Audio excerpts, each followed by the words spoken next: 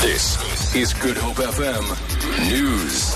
I never can say goodbye. Good morning. 28 students of the Cape Peninsula University of Technology have briefly appeared in the Bellville Magistrate's Court. They were arrested on Friday at the Bellville campus after students ran riot and vandalized the administration building.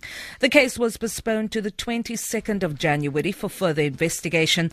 Lyndon Khan reports that a group of about 200 of their supporters dispersed peacefully after the court appearance. The number of arrests has increased to 28 with a charge of assault against a police officer. The other 27 face charges of malicious damage to property. The students were addressed by student leaders outside the court and were instructed to go back to campus.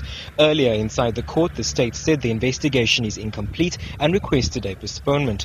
Lawyer for the arrested students, Bruce Hendrick, says video footage is to be analyzed to determine whether those arrested were indeed part of the protest last week or inside residences at the time of the chaos.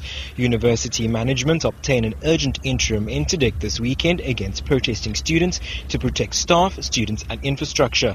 The interim court order also prohibits 11 of those from being seen in any of those residences. Lyndon Khan, SABC News, Bellville Magistrates Court. 3 men have died after the bakkie they were travelling in plunged down a cliff at Heralds Bay near George on the Garden route.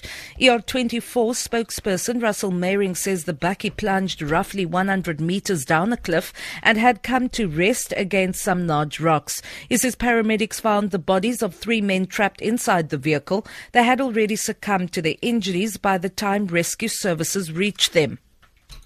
UN Secretary General Ban Ki-moon has welcomed a renewed sense of urgency to find a solution to the civil war in Syria after the Paris attacks in France.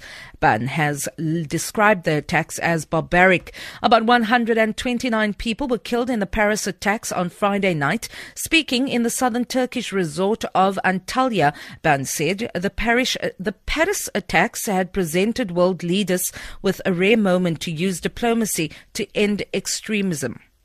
Terrorist acts have been there since a long time, but not as rampant and often and brutal in its scale as we are now seeing. And that is very worrisome, and that's really alarming.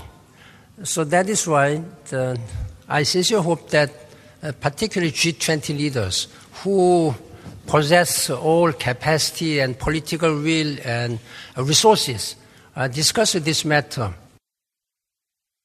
A Port Elizabeth surfer Josh Enslin has set a new Guinness World Record for the longest surfing marathon at Pollock Beach in Port Elizabeth in the Eastern Cape. The 30-year-old surfer was in the water for a session lasting more than 30 hours, breaking the record of 29 hours, 27 minutes that was set by American surfer Ben Shaw in August last year.